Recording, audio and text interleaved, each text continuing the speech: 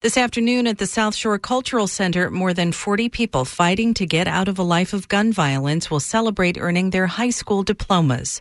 They're part of the anti-violence program Chicago CRED, which works to offer counseling and training to the people at the center of the city's gun violence epidemic. The goal is to help them on a new path and reduce their risk of shooting or being shot.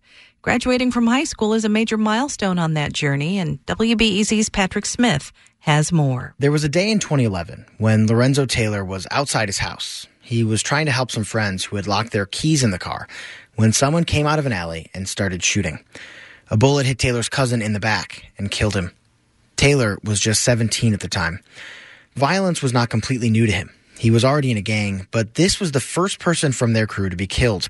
And after witnessing a murder up close, there was only one response for him and his friends: hypervigilance. We literally didn't go in the house after that. We was on the block every day because we just had to protect everything around us. Like, now it's like, ain't no losing no more people. Now you got to protect everything that's on this block, which is each other. Taylor dropped out of school as he tried to stay alive. The gang and the escalating violence became his life.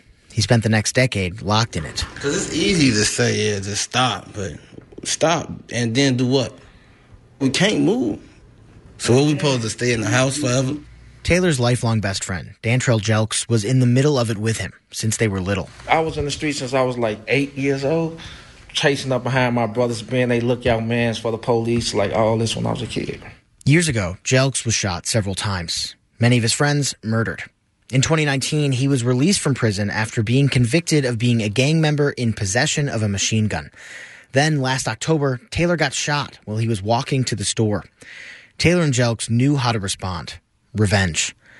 But the shooting had caught the attention of anti-violence workers with Chicago CRED. They knew it was part of an ongoing conflict and worried about retaliation. The outreach workers got Taylor's number from someone in the neighborhood. They got a hold of him and were able to talk him and Jelks down. They were ready for a change. We weren't like active when I got shot, but that almost made us jump back into a lifestyle. It was a moment, but at the same time, we all lose at the end. We go get back at them, one of us risks going to jail or getting killed. Like, we gaining nothing out of that.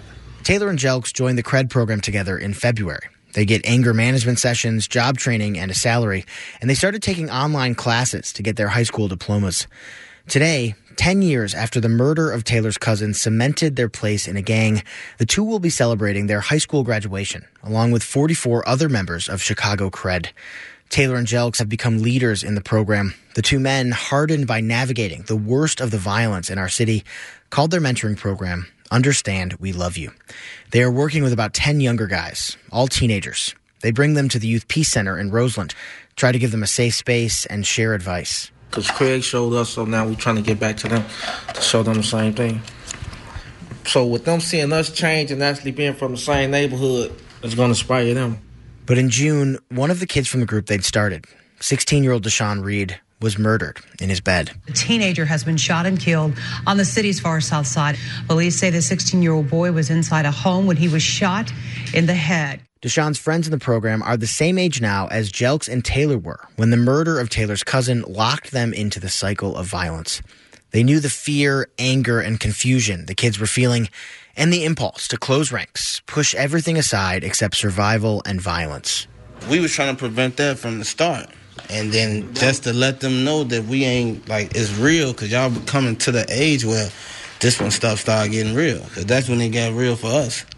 And they're trying to be a model for a different way of life. And we trying to show them, like, we just not saying do something different. We're going to be doing different with you.